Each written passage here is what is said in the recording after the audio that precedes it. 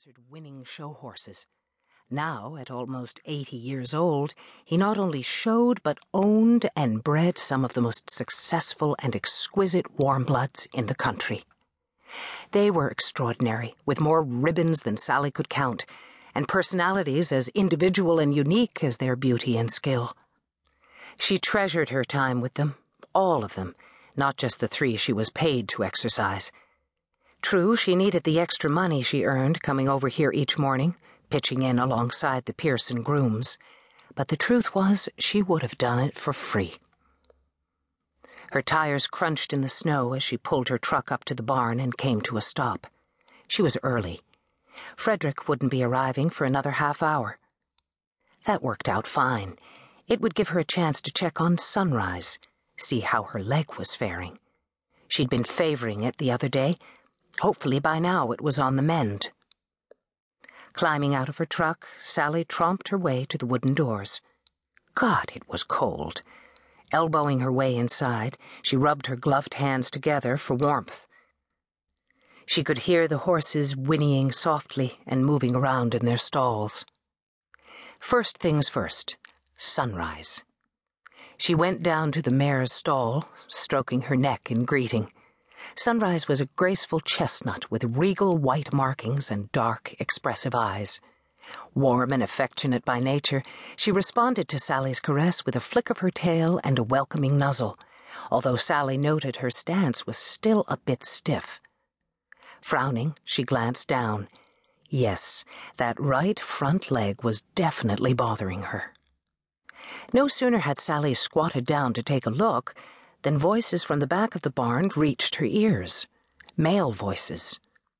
Not just a screw-up, a criminal offense, a bomb set to blow up in all our faces. It was Frederick, Edward Pearson's eldest son, and Sally's morning riding partner. Evidently he was here, and he sounded furious. To hell with loyalty! He's out! That's my call, not yours. The icy reply came from a voice Sally recognized as belonging to the family patriarch himself. After 79 turbulent years and a recent heart attack, Edward Pearson was no less formidable than he'd been in his prime.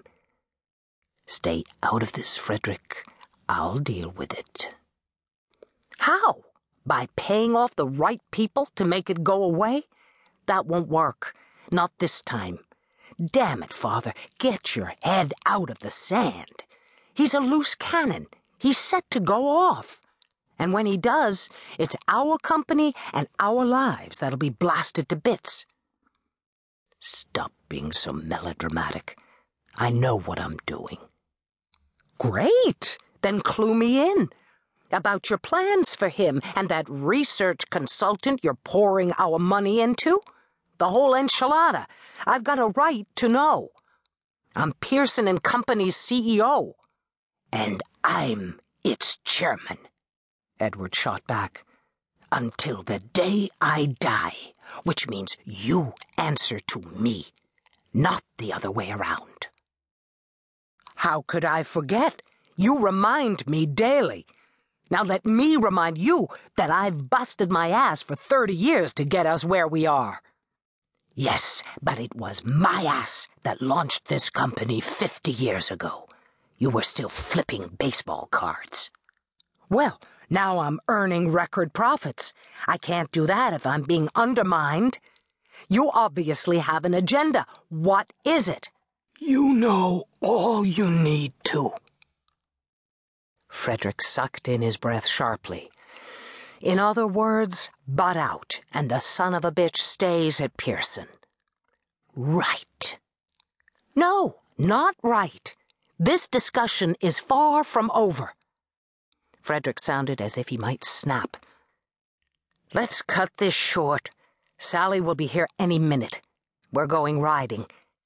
After that, I'm leaving for the office. I've got a 10:30 meeting. You and I will resume this later. That was the last thing Sally wanted to hear.